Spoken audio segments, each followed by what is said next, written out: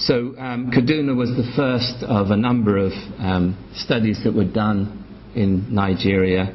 from 1967 till the mid-80s, and those little grey dots show the different parts of Nigeria where the Max Lock group worked.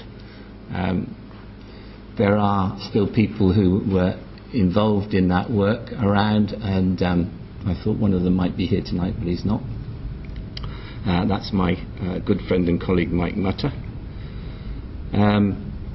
So mid-80s the work kind of ran out, and what happened was that Mike, who's now in his 80s, decided to do a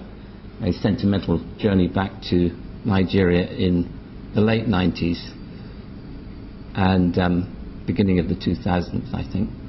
and ran into a lot of people who we'd employed in the early times who are now senior planners, and several of them said we've got to get this thing started again, and so the Max Lock group reformed in Nigeria. It's called the Max Lock Consultancy Nigeria, and fortunately we got the contract to review the 1967 Kaduna Master Plan, which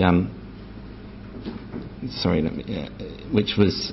quite a well-known study at the time, was published by Max as a Faber book, and we've got the chance to review it 40 years later, which is a very special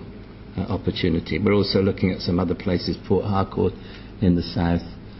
Yola in the east, and Bauchi in the north centre.